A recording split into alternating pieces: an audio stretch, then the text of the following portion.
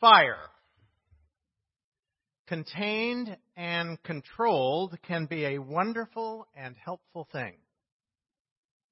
Wild and uncontrolled, it can be scary and dangerous. Fire has long been a symbol for the divine. Warm, tremendously useful and illuminating, and very powerful and awesome. Back in June on Pentecost, we talked about fire and getting fired up and how that image is so important for us in the life of faith and with the Holy Spirit. Today, I want to deal with the same Spirit that was at work in Moses through the burning bush. We're not going to focus so much on the people escaping slavery in Egypt as much as what happened in and through the burning bush. A question. How much do you want God? How much do you desire to have a close relationship with God? The degree of desire can be illustrated by this comment overheard in the hall of the VA hospital in Long Beach several years ago when they were doing a fire drill. We emptied the place in 6 minutes and thought that was pretty good until quitting time at 4:30 when everybody got out of the building in 3 minutes. Our desire often affects our actions. And our intensity of desire for God is usually reflected in our lives. In college, a friend of mine shared an experience, a traumatic experience that happened to him, and the image it conjured up in me has stayed with me all these years. It was on a hot summer day, and as a young teenager, Greg was at a municipal swimming pool. And he always had to stay in the shallow end because he didn't know how to swim. But all of his friends were at the deep end jumping in off the diving board, and it looked like such great fun, he decided he would just walk around, get up on the diving board, and jump in. He said that as he struggled in the water, there was nothing he wanted more to do than to breathe. He didn't want a new car. He didn't want a new stereo, no new clothes, nothing else. He just wanted to breathe. He just wanted air. And he concluded his story by saying that that should be our longing for God. God may be wanting to move in our lives, but unless we recognize our need for God, it will be hard for much of anything to happen. And when we do recognize our need for God, we can begin to be open to God's movement in our lives and the new life God offers. Christian scholar Kenneth Scott Latourette, after reviewing Christian history, came to the conclusion that newness in Christianity does not come from logic and intelligence, but from souls who have opened themselves to God and been made great by the touch of God's Spirit. Remember, the word Spirit literally means breath. Breath. But our intellects are important as well. You've probably heard the one-liner which says, minds are like parachutes, not much good unless they're open. And so it is with open hearts and open minds that we can be ready and receptive to experience God at work in our lives. And in so doing, we will experience mystery all around us. One of the truest sayings of the medieval thinkers was, omnia exunt in mysterium. All things pass into mystery. We know this to be true if we have ever stood silently pondering the creation. Moses was awed by the mystery of God, for our text, which Linda read for us a few minutes ago, says, Now Moses was keeping the flock of his father-in-law Jethro, the priest of Midian, and he led his flock to the west side of the wilderness and came to Horeb, the mountain of God. And the angel of the Lord appeared to him in a flame and fire out of the midst of a bush. And he looked, and lo, the bush was burning, yet it was not consumed. And Moses said, I will turn aside and see this great sight, this mystery, why the bush is not burnt. Moses was not only awed when he bumped up against this mystery of God, he also was receptive. He responded to the mystery by turning and moving toward it. He moved toward it. He didn't stand back in fear. He moved toward it. Because he responded, then God encounters him. And this is precisely what our text goes on to say in verse 4. When the Lord saw that he had turned aside to see, God called to him out of the bush, Moses, Moses. And he said, Here am I. It was then and only then that a dialogue between God and Moses could begin. The implications of Moses' experience on our prayer life and dialogue with God are manifold. In the dialogue with God, Moses begins to understand God's identity, though it still remains a mystery. For who can understand fully God's response when Moses asked him who he was, and he said, I am who I am. I am who I am. The Adonimsa, one of the Jewish prayers for feast days, is the answering voice to this tremendous name. You are. The hearing of the ear, the seeing of the eye cannot reach you. No how or why or where can lead us to you. You are. Hidden is your secret. Who may fathom it? Deep, so deep, who can find it? God is the ground of all being.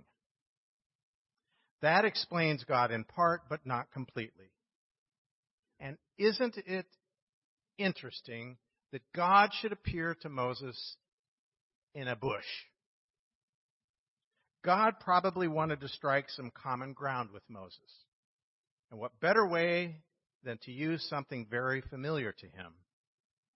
Certainly there were hundreds and hundreds of bushes on that mountain, and Moses had passed them day after day after day.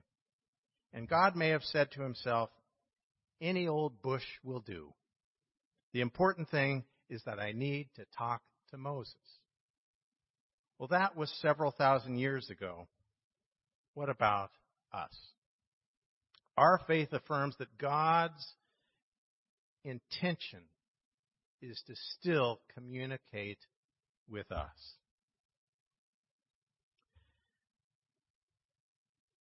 Being a parent or a grandparent is a gift, especially with newborns and little children.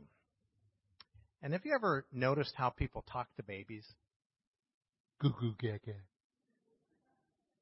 That's how we do it, right? It's a way of trying to get on their level and communicate, and yet to have this engaged, alive relationship of love and caring.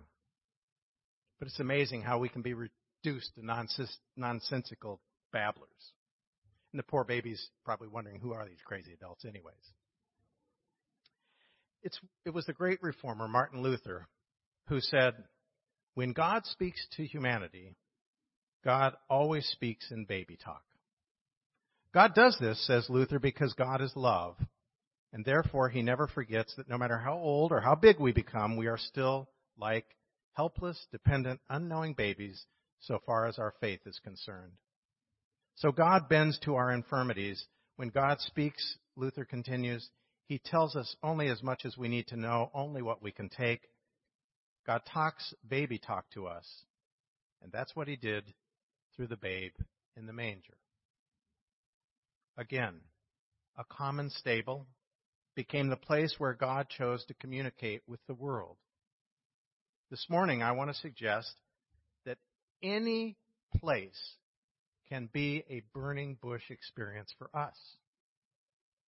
It's doubtful that for us it will be literally through a bush, because for those of us here, this is our common place.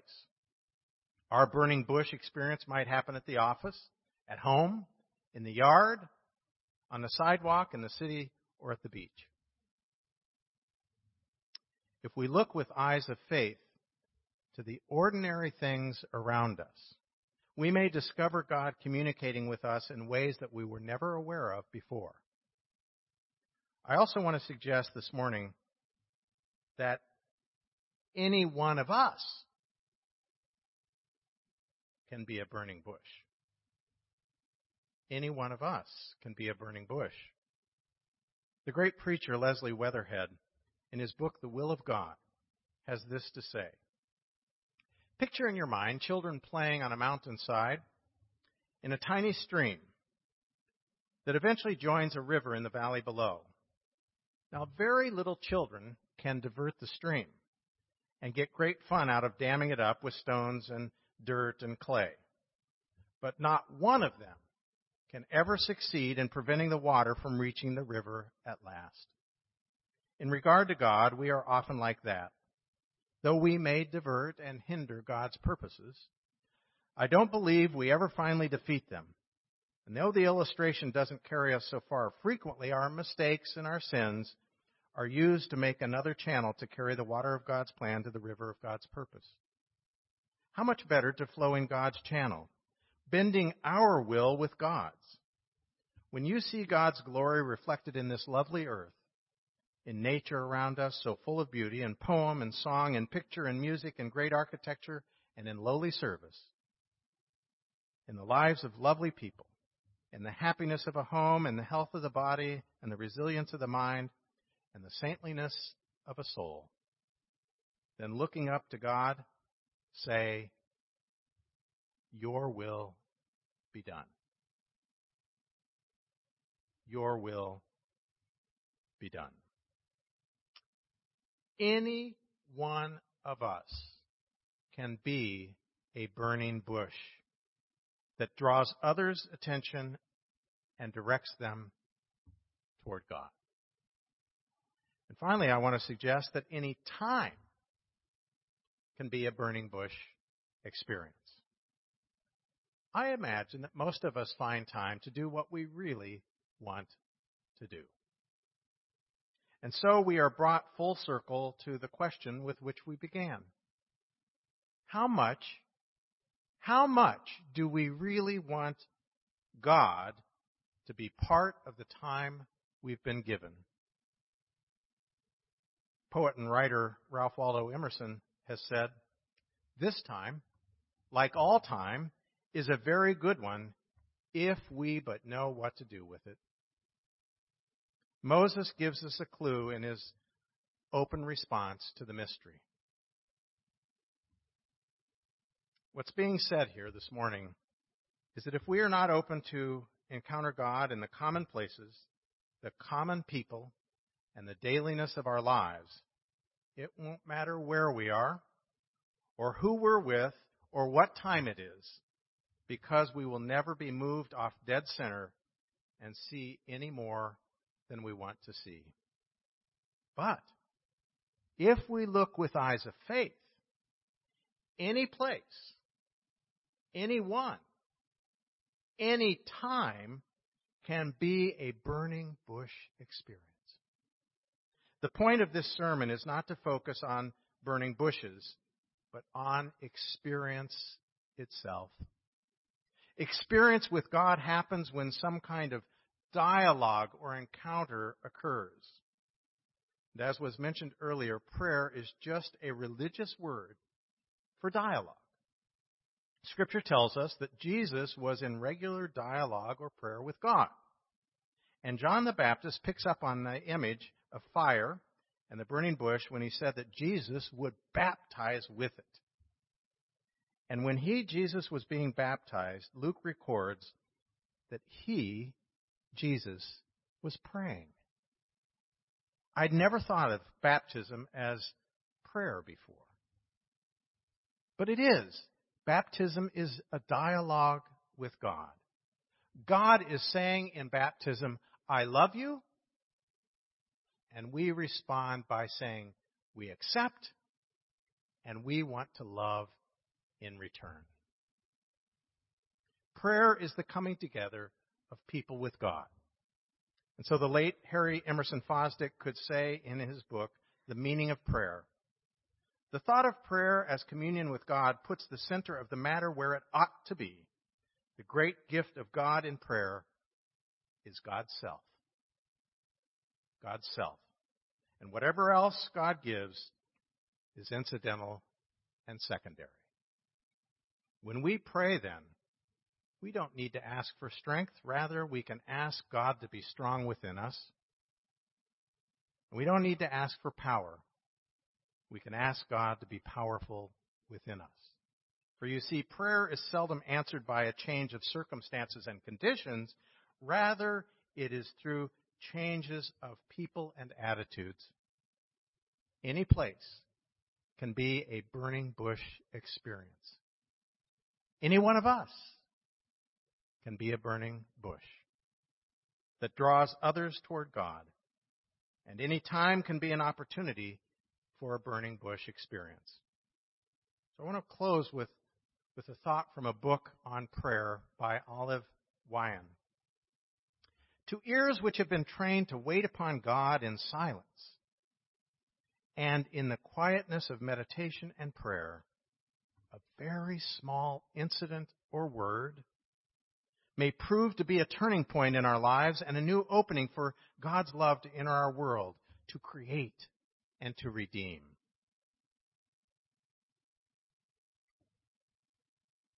As God looked at the mountainside when Moses approached him and said, any old bush will do to accomplish my purposes, so he looks to us today and says, any old one of you will do as well. May it be so. Amen.